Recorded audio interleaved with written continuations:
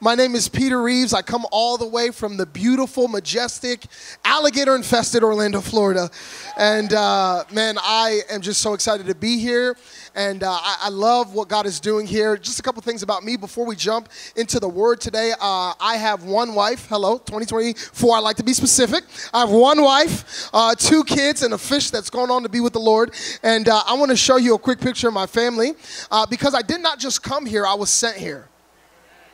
Yeah. I asked my family to send me everywhere that I go. Unless you guys don't want to see my family on the tech team, that's fine. We don't have to. You can put up a picture of them, though. And in that picture, though, you'll see that picture of my family. Maybe I didn't send it to you, and I'm making you look bad. My bad, bro. Don't wait for me in the parking lot. And so my family, though, I'll tell you, my family is incredible. I have 2 light-skinned babies, and I like to say about them, they are golden brown, but they will take you down. You know what I'm saying? They are beautiful. You can just go on my Instagram, I guess, and look at them. They're incredible and beautiful. And then my wife, she is of lighter complexion than me. She's white, hello. And she's white. And, together we make a beautiful family. We're so excited about what God is doing with our family.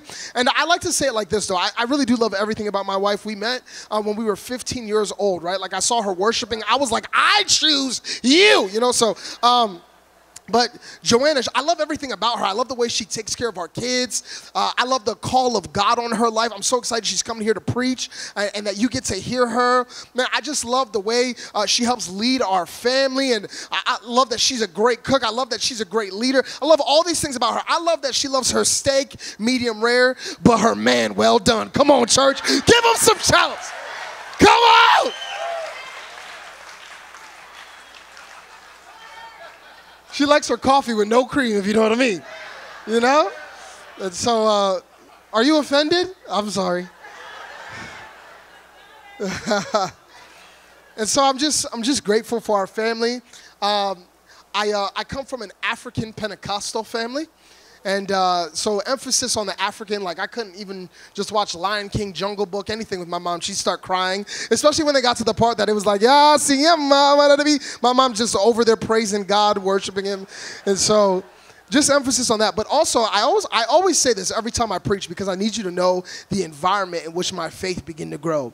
Here it is. I'll never forget it. One time I was at school and I invited some friends over to come over to my house. All of you who are young in this room, you will not know what this is, but everyone else who's a little older will know. I invited some friends to come over to my house to eat some Dunkaroos. Hello, somebody. You're like, what is a Dunkaroo? It is some cookies that are disgusting with some icing that is delicious. You dip it in there and feel the glory of God. Okay, and so I invited my friends to come over and participate in this activity with me. And so we get to the door, and when we get to the door of our house, I hear screaming, okay? Like somebody absolutely screaming. And so I go inside, and I see it's my mom. I get to the front, and my mom is a 4'10" African woman, looks like she could have a lead role in Black Panther, okay? And so my mom is praying over our vacuum, church. She's like, in the name of Jesus, I come against this vacuum. This is a devil vacuum. A demon, right? Like she's just going in. I said, Mom, what is going on right now? What is happening? She said, Peter, listen to me. I had no idea when I bought this vacuum, it was a dead devil. And there will be no devils allowed in this house. I was like, oh, wow. Y'all got to leave. Leave immediately and don't look back. So that's the environment in which I grew up, and that's how I learned how to preach God's word in that environment. And so today, I'm going to be a little loud. Some of you are like, already, you're like, he is so loud. You're right, I am. Because when God has done a lot in your life, though, it's hard to be quiet. Can somebody testify to that? You can be quiet if you want to, but when God has saved you and delivered you and rescued you from so much, I don't know how you do it. It's impossible to me to not give God a praise when we start talking about faith, amen? So I might get a little excited. I know I'm in Minnesota. You guys are polite, very courteous, but I might get excited today. As a matter of fact, if I feel like you're not with me, church, I will turn it on. You know what I mean? Like I could be preaching to you, and then if I feel like I'm not with you, I'll hit you with the, well, sometimes the Bible said that God, so I don't want to, it's very unnecessary. But I will, and then we'll take up like 52 offerings, amen?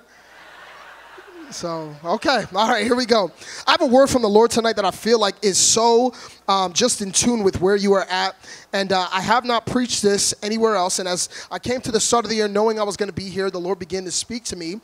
And so if you could go with me to Genesis chapter 12. Genesis chapter 12, verse 1. And then we're going to go to Hebrews chapter 11, verse 8.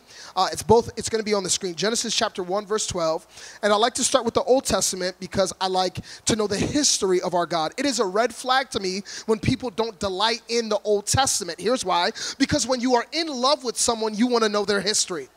Because I'm in love with Jesus, I want to know the history that led to his arrival. So when people delight and enjoy the Old Testament or the New Testament, but not the Old Testament, it is a major red flag to me. So let's start in the Old Testament today. Genesis chapter 12, verse 1, just one verse. It said, God told Abram, leave your country, your family, and your father's home for a land that I will show you. I will not expound upon this, but it's my favorite thing to preach in the world because his name in this text is Abram. But we know him as Abra. Do you know how he got the ham on his name? It's actually one of the most powerful positions of understanding in the scripture that we can ever lead to. Actually, I'm going to take liberty and go ahead and share with you. Abram is a man of God, and Abram walks in covenant with God. But to understand the story of Abram, you've got to understand the story of Noah. Let me back up. Okay, in the Bible, there's a man named Noah, and he has 3 sons, right? Noah is the man that builds the ark, right? The Lord rescues him and his family while he floods the earth. Noah is really good at building boats. He is terrible at naming kids. He has 3 sons, Ham, Shem, and Japheth, okay?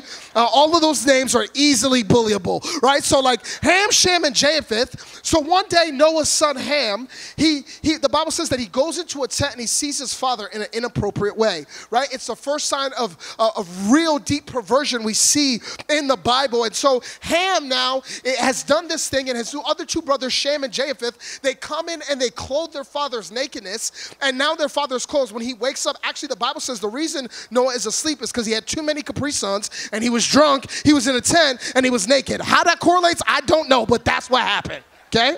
And so his brother, they cover him, right, in his nakedness, the other 2 brothers, and when their dad wakes up, they tell Noah, they tell Noah, they say, hey, Ham looked at you inappropriately. To make a long story short, Noah basically says, cursed be Canaan. Who is Canaan? Canaan is his grandson, right? Ham, his son, had a son. His name was Canaan. So he says, curse me, my grandson. Because of what your father has done, now this affects you. That's the same way it still happens today. What one generation tolerates deeply affects the next generation. Okay, anyway, so now Canaan is a cursed land. That means that anywhere Canaan goes, that land is cursed, okay? Fast forward now to the story of Abram, right? Abram is a covenant man who walks with God, and you'll see right here that he's obedient to the voice of God, because the scripture says God told Abram, leave your country. He listened to God. He wanders and wanders and wanders, which I'm going to talk about tonight, and enters the land of Canaan. And now God looks at a man who's a covenant person who walked into a cursed situation, and God says, you are going to redeem and inherit what Ham forfeited when he looked at his father inappropriately, and now your name is not Abram, but Abraham. You inherited what he forfeited, because that's what happens when covenant people walk into cursed lands. This is my life's message. I could preach about it all day long. So that's what's happening in our story. God told Abram, before he picked up a ham, leave your country, your family, and your father's home for the land that I will show you. Woo! Go to the place, to a land that I will show you. Now, Hebrews 11, chapter 8, right? Hebrews 11, chapter 8. And I love the book of Hebrews. It blends the Old Testament and the New Testament so beautifully together, right? Here's what it says. By an act of faith, Abraham, now he has got his full name, has said yes to God's call to travel to an unknown place that would become his home. When he left, he had no idea where he was going. That's pivotal to our text today. He didn't know where he was going. By an act of faith, he lived in a country promised to him. He lived as a stranger, camping in tents. Hello? I'm going to just be honest with you today. I don't like to camp. I don't want to pretend to be homeless, but Abraham is doing it. Isaac and Jacob did the same, living under the same promise. Abraham did it by keeping his eyes on an unseen city with real eternal foundations, the city designed and built by God. I want to preach for just a few moments today, for the next 27 minutes, from the thought, live without the details. Live without the details. I'm simply asking you to do every time you buy an iPhone or rent a car or download an app, right? I've never seen anybody download an app and scroll through all the terms and conditions, reading every word. They just check it and they go on to do whatever they're going to do. So we have conditioned ourselves already to live without the details. I'm just asking you to do it spiritually today. Let's pray one more time so that I can preach this word. Father, we thank you for your word. Lord, we pray that as we dive into your word and as we go into your word, that your word would go into us and that we would leave this place full of faith, understanding, God, that you are on our side and you've called us to great things. In Jesus' mighty name we pray, amen. You know what blows my mind about this scripture is that our main character is one of the greatest men of God to ever walk the planet, yet there was a time in his life where even he didn't know where to go. There was a time in his life where even he lacked direction. This should be so encouraging to all of us in this room who at some point did not know where to go, or maybe we're in a season where we do not know where to go, because you could have no direction but still be in God's divine will. Right? He does not know where to go. And if I'm just being honest in this place today, I'm not one of those people that likes to just like wander. Like, I like to know where I'm going, okay? Like, I like to have an idea of what is happening. Like, I'm so into the details that sometimes, like, even if I know where I'm going, I'll still put it in Apple Maps to try to get the fastest route there, okay? Is there anybody like that in this room today? Okay, I enjoy the details. I'm interested in the behind the scenes. I'm interested in being, in helping control and dictate the outcome. And I had this friend one time, and we're still friends today, not as good as friends as we used to be, but I had this friend, and we were on a trip together. I was preaching in a city, actually in Boston, and he was with me on this trip, and I decided, I said, man, let's go get something to eat. I'm going to look up a place for us to go. And he goes, no, Peter, let's just explore. I'm like, calm down, Dora. Why do we have to explore? I don't want to explore. People have already explored these locations, and they've given us reviews so that you and I can dine at the finest establishments. What's wrong with you? He's like, Peter, we don't need to do that. Just put your phone away. Let's just wander around the city. I said, wander? This is not a date, bro.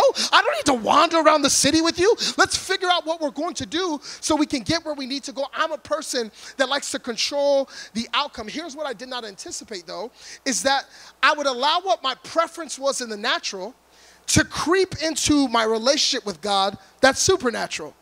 And so I can control the outcomes and the details and the decisions out here, but then when it would come to my relationship with God, I never said it with my lips, but I said it with my life. God, I'll do what you ask me to do if you give me the details. And I want to be vulnerable before you today, Bethel's wrong. I want to be vulnerable and tell you that I allowed my need for the details to lead me into disobedience.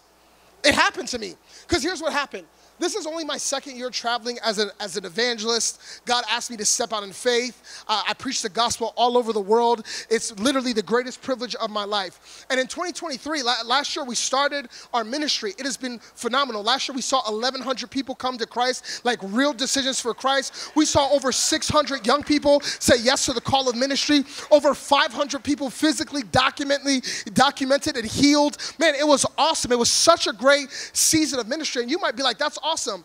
And it is awesome, but I want to let you know, in 2023, I started my ministry, and that was disobedience. Because 3 years before that, in 2019, God told me, now is the time for you to go on the road. And I said, I'll go if you give me more details. God, who's going to book me? God, where am I going to go? Who's going to be my covering? How is this going to work out? God, what do you need me to do? And I allowed my desire for the details to rob me of God's divine plan for my life, and it led me into disobedience. Oh, I feel like God is speaking to us today. He's saying, step out without the details. Friends, if you need God to dot every I and cross every T, you will miss what he's calling you to. You'll miss it. Actually, what I've discovered is that the need for details derails most Christians. Let me say it like this. The need for details derails more Christians than demons do. Let's talk about it, right? Because we are so quick to give demons credit. No, I just have a bad attitude. I'm getting attacked by a devil. No, you just have a bad attitude. Just say what it is, right? We blame demons for the devil's attacking my waistline. No, that's called Krispy Kreme, and that could be a kind of demon, but it's attacking. You know what I'm saying? The devil was just attacked. No, you're just angry. Just say what it is today. But the need for details derails more Christians than I believe even demons do. Let me say it like this today. If safety and security is your priority, then you won't see the supernatural.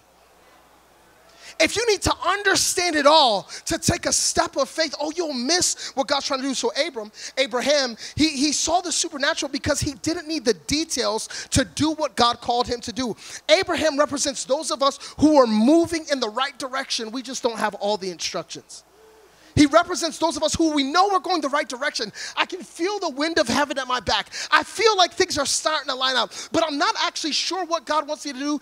He moved in the right direction without instruction. I want to take a look at his story today because I believe there's some things that Abraham knew that I want us to understand today that I believe are going to help us step out in great faith. Man, we learned all these things about healing, about miracles, about the power of God, about tests. We learned all these things this whole week, but now I'm trying to teach you how to move all of those things from what you've heard here into your personal faith, your life. God's calling us to live without the details. Okay, let me give you some insight onto what Abraham knew. Number one, by an act of faith, here's what Abraham knew, that faith isn't just believing, faith is action. Woo! Faith, look, you can believe in demons, you won't be able to cast them out until you start moving in faith. Hello? Faith isn't just believing. Actually, let me say it like this today. God is pleased by belief, but he only blesses action. He's pleased by your belief. You're like, I believe in God, and we are excited. We're excited for you. I worship, sir. I am so glad you're a worshiper. But God, he is pleased with belief, but he blesses action. I talked about Noah already, but let me say it like this. Noah didn't believe God when he heard what God said about what was to come. Noah believed God when he took the first nail and hammered it into that wood to begin building the ark. I believe God when I begin to move on what he told me. You know the scripture says it. Don't just be hearers of the word, be doers of the word. We are doing what God called us to do. You know what's so interesting? Churches everywhere. I go to churches all the time and they'll say, we believe in healing. And I'll sit through the whole service. They didn't pray for anybody. We believe in giving. Never talked about giving in the service. We believe in the Great Commission and witnessing. You see, just because you believe those are good things does not mean you have the faith to participate in them. You don't think that God can heal people when you just think about it. You think that God can heal people when you start praying for sick people. You don't believe that God will provide for your every need when you say, wow, this is really nice. He owns 1,000 cattle on 1,000 hills. No, you believe it when you decide to become a giver. Can I talk in this place today? You don't believe that Pastor James and Heather are anointed when you see them shake their hand and smile. You believe when they're anointed when you start crying out in prayer for them, saying, God, thank you for my pastor. Bless him, cover him, watch over him. Let everything that his hands touch be blessed and multiplied. That's when you believe.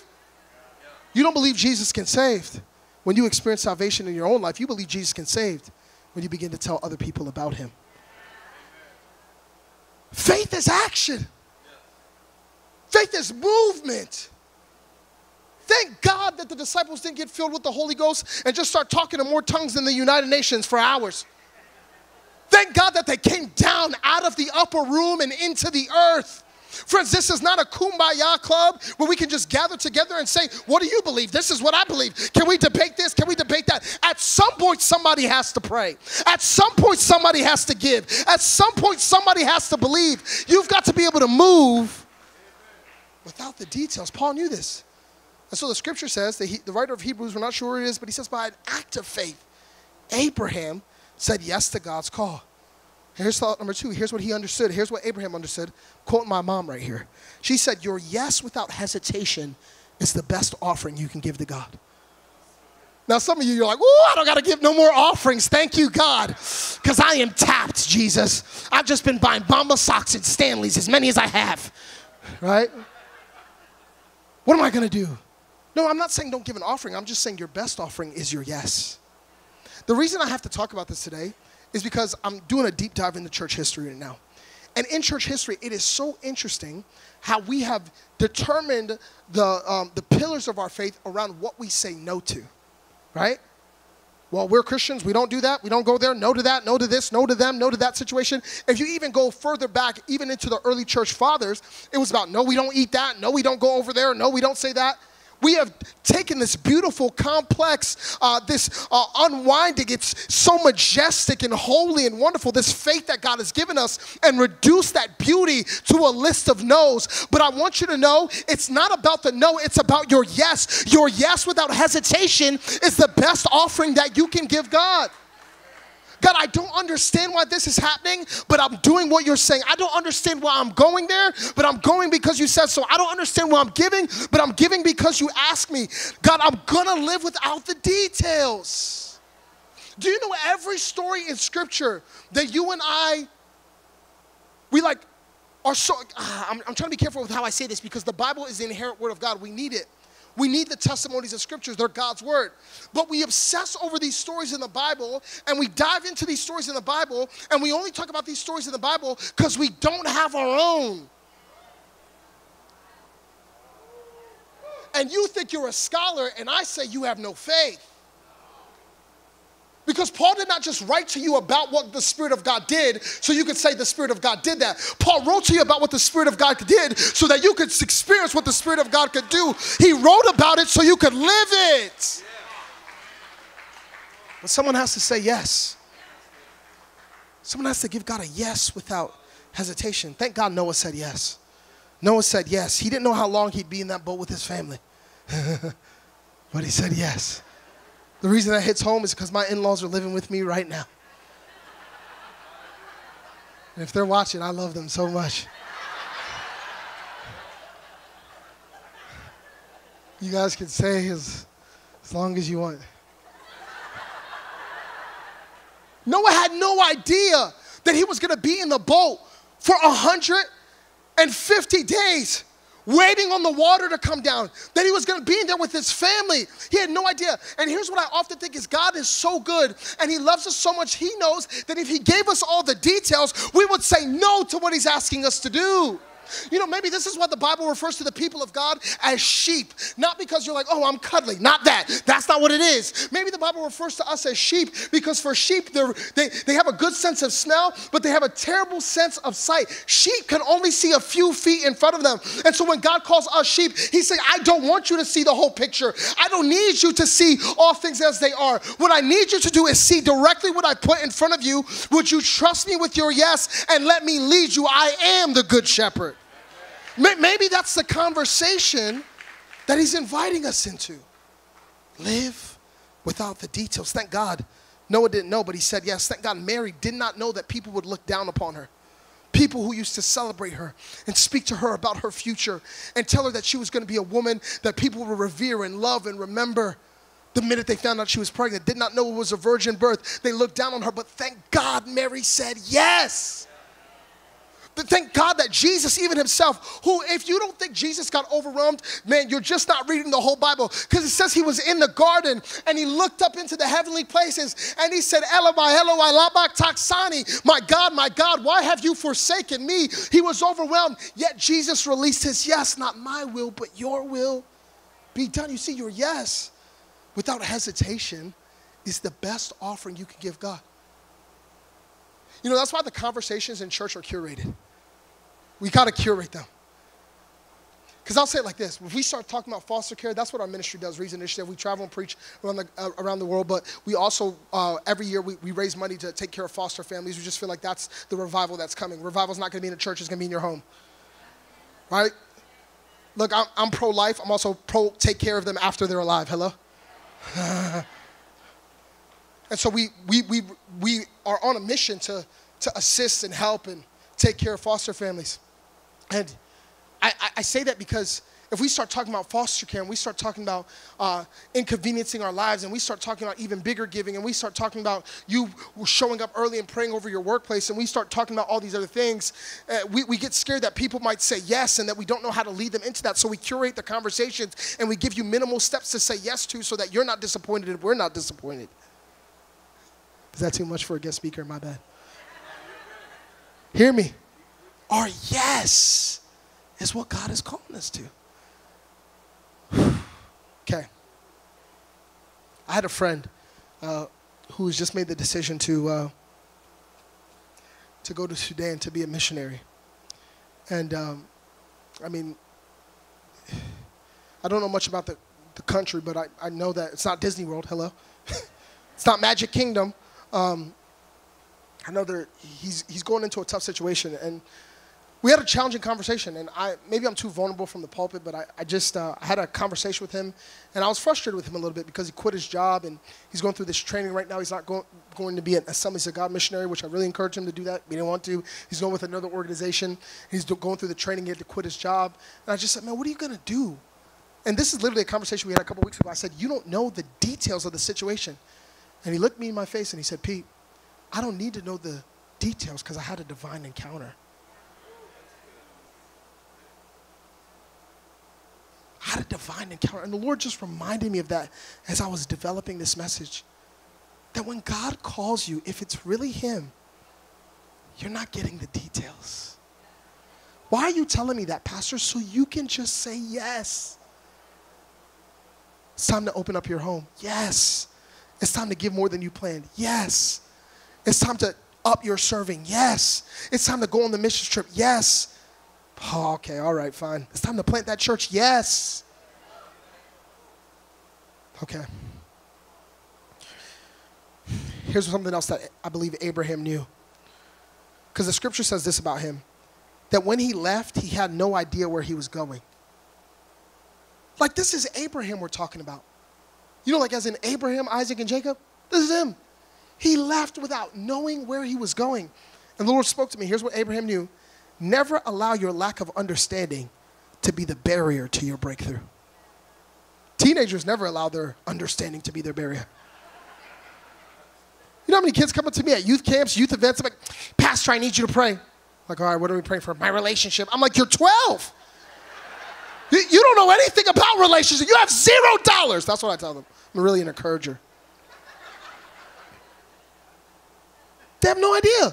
But they never allow their understanding to be a barrier. It's this thing as we get a little bit older, we need God to explain it in greater detail for us before we would do what he's asked us to do. And as I was reflecting on this point, I went back to two of my favorite men of God. And I know he's in the fire right now, but nonetheless, he's one of my favorite, Bishop T.D. Jakes, and the other one is David Wilkerson. They're the two people that have influenced my life from a distance as the most. And both of their stories are super interesting to me, both Bishop Jakes and David Wilkerson, who's gone on to be with the Lord. Both of these men were men of God who the Lord spoke to them and told them to leave the cities that they were in to go plant churches in different cities. Told Bishop Jakes to move from West Virginia, where his church was thriving and growing and developing, and told him to go to Dallas, Texas.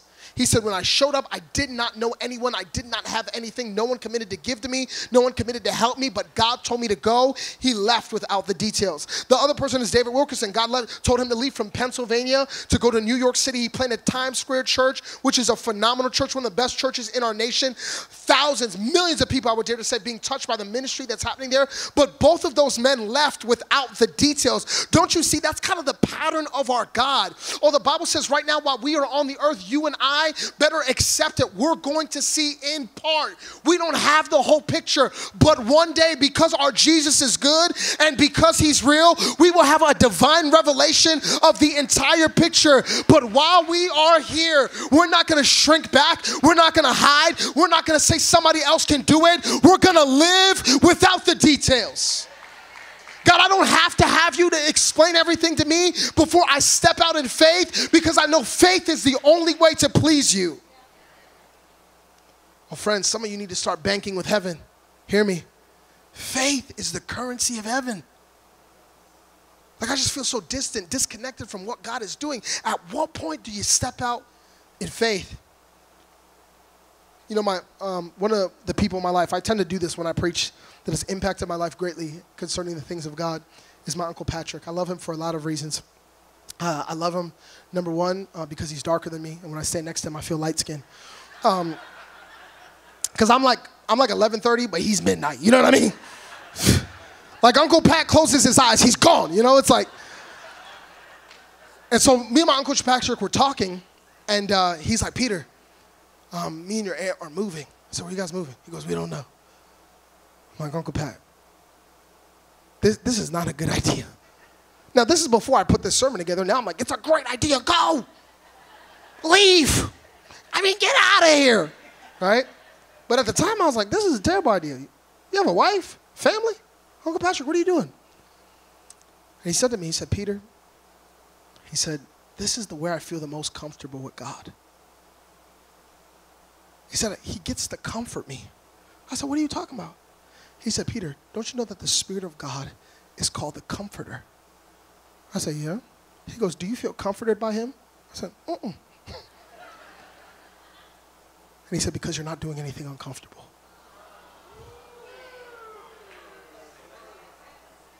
Oh, he could be the comforter all day long. He could be the comforter all day long. But what are you doing that requires him to comfort you? Most of us are more comfortable than we've ever been. Comfortability has been our goal, our guide, our desire, and our greatest pursuit. You don't need a comforter. He said, what are you doing that's uncomfortable? He said, this is where I feel safest with God. Another man that I had a conversation with concerning this point of never allowing your understanding to be your breakthrough was my Sunday school teacher, Mr. Neal.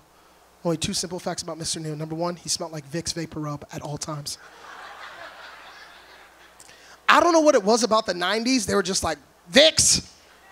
I'm like, Mom, I'm sick. She's like, rub Vicks on the bottom of your feet and put on your socks. She rub the Vicks on the bottom of your feet and put on the socks, okay? Right? She thought Vicks fixed everything. I was like, Mom, I have a headache. She was like, take Vicks and rub it on your temples. What? I'm like, Mom, I broke my arm. She's like, get the Vicks. Mom, me and my girlfriend broke up. Take Vicks and anoint her with, so. Mr. Neal, at all times, smelled like Vicks. Actually, that's not true. On Sundays, he smelled like Ben Gay. Now, I know the students in here are like, what does this have to do with his sexual orientation? Ben Gay is not a person. It's a cream you rub on your joints when you get old. You can't say gay without young people being like, hey, what is? Is that too much? I'm sorry. So I'm feeling spicy, but I'm leaving in like 12 hours. So Mr. Neal, he's in Sunday school. He's teaching us. He was really, he smelled like Vicks. He's also passionate about evangelism, the things of God. And I said, Mr. Neal, I don't understand how to evangelize. He said, Peter, that's the problem. You're not looking for Jesus in people. You're trying to understand. And there's some things that God is calling you to do where you won't understand, young man. Can you trust God, he asked me, without understanding him? Bethel's Rock, I'm asking you today, can you trust God without understanding you? Or is your understanding a barrier?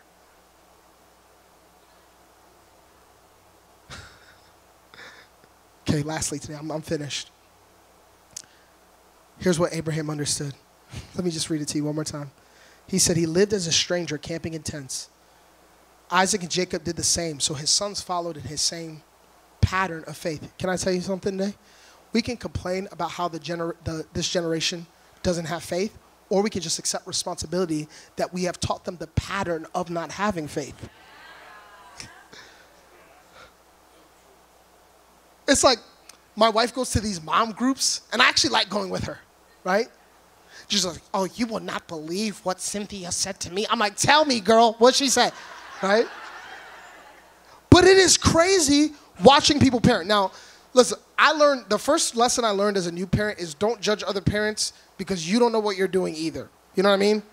Like the other day, like me and my daughter are having this conversation right now. We take them to Disney World all the time. We are season pass holders. First of all, I put my foot down when we moved to Florida. I was like, we will not be pass holders. 2 weeks later, we are pass holders, okay? And so me and my daughter and my wife and we'll take our whole family. We'll go, and I'll be like, well, we went to Hollywood Studios and we saw Elsa. My daughter's like, oh my gosh, Elsa, you know what I mean? But she's light skinned, so I call her Belsa, Black Elsa. And so she's like spinning, and it's like, for the first time in forever, right? She's spinning, and I said, I just felt the Holy Ghost. I said, Charlie, Elsa doesn't have the power. She was like, Elsa does have the power. I was like, no, it's Jesus has the power. We're having this argument, right? So anyway, I don't judge people's parenting, but I'm at this group with my wife, and it's crazy. These moms will say things like, I just want her to be kind. That's all I'm asking. I'm not asking you to eat. You don't eat anything, right, toddlers? You don't sleep. I just want her to be kind. And then the mom will yell at the moderator of the room or the person bringing the lattes or something. I'm like, See what happened there, Heather? But here's the truth is we expect things from the next generation that we never expected of ourselves. But the Bible says that Abraham, he lived that way, and Isaac and Jacob also lived under that same promise. You see, faith is a pattern that is taught. So if you're not pleased with the faith of the generation coming behind us, it's because we have patterned it for them. We have what we have allowed. Nobody likes that? Okay, praise God. Okay, here's the last point. Here's what I believe Abraham knew. It says that he kept his eyes on a real city with earthly foundations designed and built by God. Here's the last point. Whatever you keep your eye on will capture you. Whatever you keep your eye on will capture you. I think it's why most Christians are aware of what they lack, which is why all of our prayer lives are about us asking God to do things that he doesn't want to do, and then we get mad that he doesn't do them. Most of our prayer lives are like, God, I need. God, God, can I? When actually, if we really scroll through the pages of history, that wasn't the purpose of prayer. The purpose of prayer was not for you to get something from God. The purpose of prayer was for you to receive God and delight in him and know him. That's why Jesus says, when you pray, pray like this: Our Father who art in heaven. A revelation of who you are. Abraham did it by keeping his eyes on an unseen city with real earthly foundations, a city designed and built by God. When Christians are captured by Christ, it's simple. They see the impossible.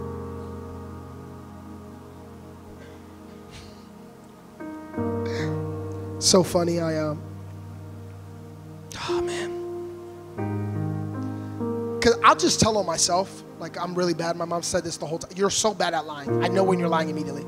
So I just tell on myself. The Holy Spirit is stirring me up at CVS. You're like, why are you in CVS? I don't know. It's my happy place. Especially after February, Valentine's Day. I like to go there, watch the lonely ladies buy half off candy.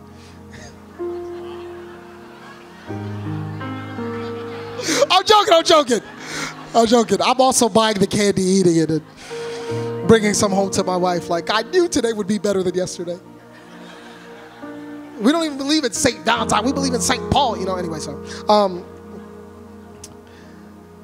at CVS, and I see this guy, and the Lord prompts me, like he does, go talk to him. The Lord didn't even say pray, just talk. Oh God, I'm up to my neck in Reese's. I don't really want to talk to anybody. I just had a long week of ministry. I did 130 services last year. I was at the end of my rope, if I'm being honest with you. Like, you're a pastor, you're supposed to be grateful. I understand. Hear me out. And so I'm like, Lord, they're probably fine. And this guy, I literally said to myself, like, Lord, this guy doesn't seem like he'll receive anyway. He doesn't seem like that kind of guy. And I walk away. And as I'm writing this message to come here, the Lord reminded me of that moment and said, do you know why you put him below you? Like, he doesn't need it, he's good? It's because you're not obsessed with me who is above you. So you're able to put people in lower places because you're not obsessed with. Because if you talk to, look, if you talk to an artist about their painting, you might look at it and be like, oh, this is not very good. But then you talk to them about their intention and their design, and the understanding that they bring to that piece gives you an appreciation for whatever it is. And oftentimes the reason we see situations and things and even people as below us is because we're not obsessed with the God who's above us. We don't talk to the designer about the design, and so it just throws everything off.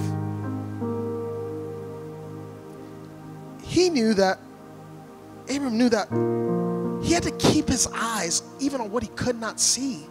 That's literally what we're called to do. A city designed, built by God. I'll end like this today.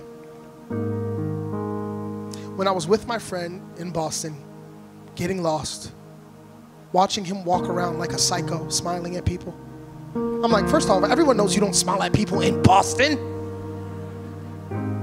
They're angry Tom Brady left still. They're not over it. No football fans? Okay. Like we were literally going from shop to shop, boutique to boutique, space to space, and he's just enjoying it. I said, Peter, doesn't it feel good to just not have a direction for a moment, to just wander a little bit? We'll probably find someone great. And we did. We found this great pizza spot that had terrible reviews, but the food was chef's kiss. And the Lord reminded me right there. He said, can you just take your foot off the gas a little bit, Peter? Can I communicate with you without having to give you the whole picture? I would tell you a lot more. Can you let me lead you? And with my friend in that pizza shop, I said, yo, would you just pray over me and allow the God who created me to now control me? I don't want to be in control. Trying to control the details allowed me to live in 3 years of disobedience. I don't even know if I'm allowed to say that as a pastor. I did it. I lived in the disobedience because God told me 3 years prior to do the thing I waited 3 years to do. And then my spiritual father said to me, imagine in your years of disobedience, all the people that could have got saved, all the people who got healed, all the people that missed out on an encounter with God because you said no to him when you should have said yes to him. Just commit to live without the details. I don't need God to tell me every piece of the story. I don't need God to uncover every portion of everything no, I just trust him. Where did you tell me to go? I'm going. What did you ask me to do? I'm doing. Close your eyes with me today.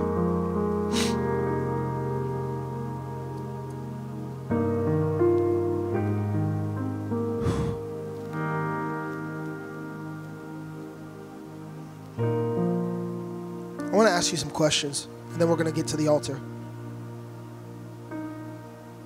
The first piece of instruction God ever gave Abraham is he said, leave. What is God telling you to leave or let go of? Like you had all these incredible encounters in first week. But for them to stick, you got to leave whatever God's telling you to leave. I won't give you an examples because I don't want people to get their toes stepped on, but hear me. Leave whatever God's telling you to leave. Okay, in a different direction, what is God telling you to say yes to? What is he telling you to say yes to? God, I don't understand it. I don't even know why you asked me. Yes. And lastly today, what is God telling you to keep your eyes on? Whatever you keep your eyes on will capture you. Here's how I want to do the altar tonight. Is I want us to seek the Lord. Not seek him for something. Just seek him for him.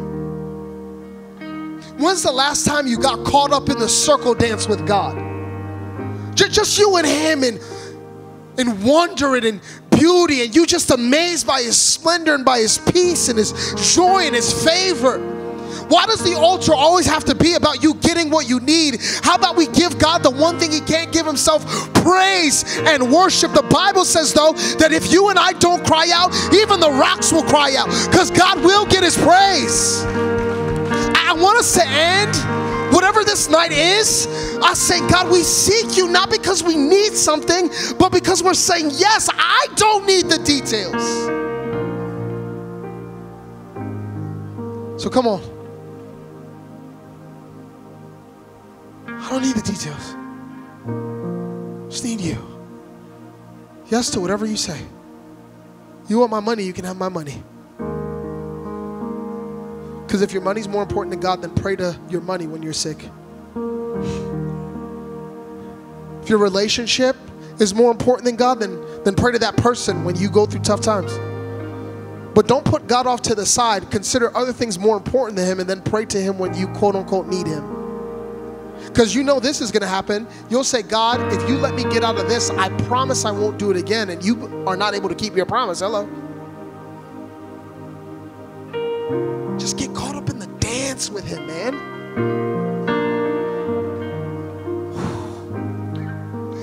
Just seek him because he's him. You know what's been helping me through the fast and our prayer times? I pray I know prayers. Not I need prayers, I know prayers. God, I know you're faithful. I know you're good. I know you're merciful. I know you're kind. I know you create a way where there is no way. I know you make me the head and not the tail. I know your plans are good. I know you're orchestrating my future. I know you're shifting my direction. I know you're preparing a table for me in the presence of my enemies. I know I will rise on wings like eagles. I know the joy of the Lord is going to be my strength. I know I'm alive in Christ Jesus. I know I can't fail. I know it's by the grace of God that I'm here. I know I'm here today, but I'm going to different places tomorrow. I know that you're in charge. I know that you're in control. I know. And I tell my spirit what I know so that the spirit man on the inside of me can begin to grow. If you don't tell your spirit what you know, you will not grow. So I tell my spirit, I'm not going to let my spirit tell me I'm tired. I'm not going to let my spirit tell me I don't feel like praying. I'm not going to let my spirit tell me it's time to go. No, I tell you what to do. So I just pray these I know prayers. And the same way I'm shouting right now is exactly how I shout in my room. I feel bad for the people in 212 today. I'm staying in 211 at the hotel. Because this is how God moves in my spirit. Then I begin to sense his presence and encounter him. So I've taken too much time. I apologize. But stand with me today. The worship team is going to begin to play. And I'm not going to beg you to come to the altar. But come and seek him on your own accord. Not for something, just for him. And watch what he'll do.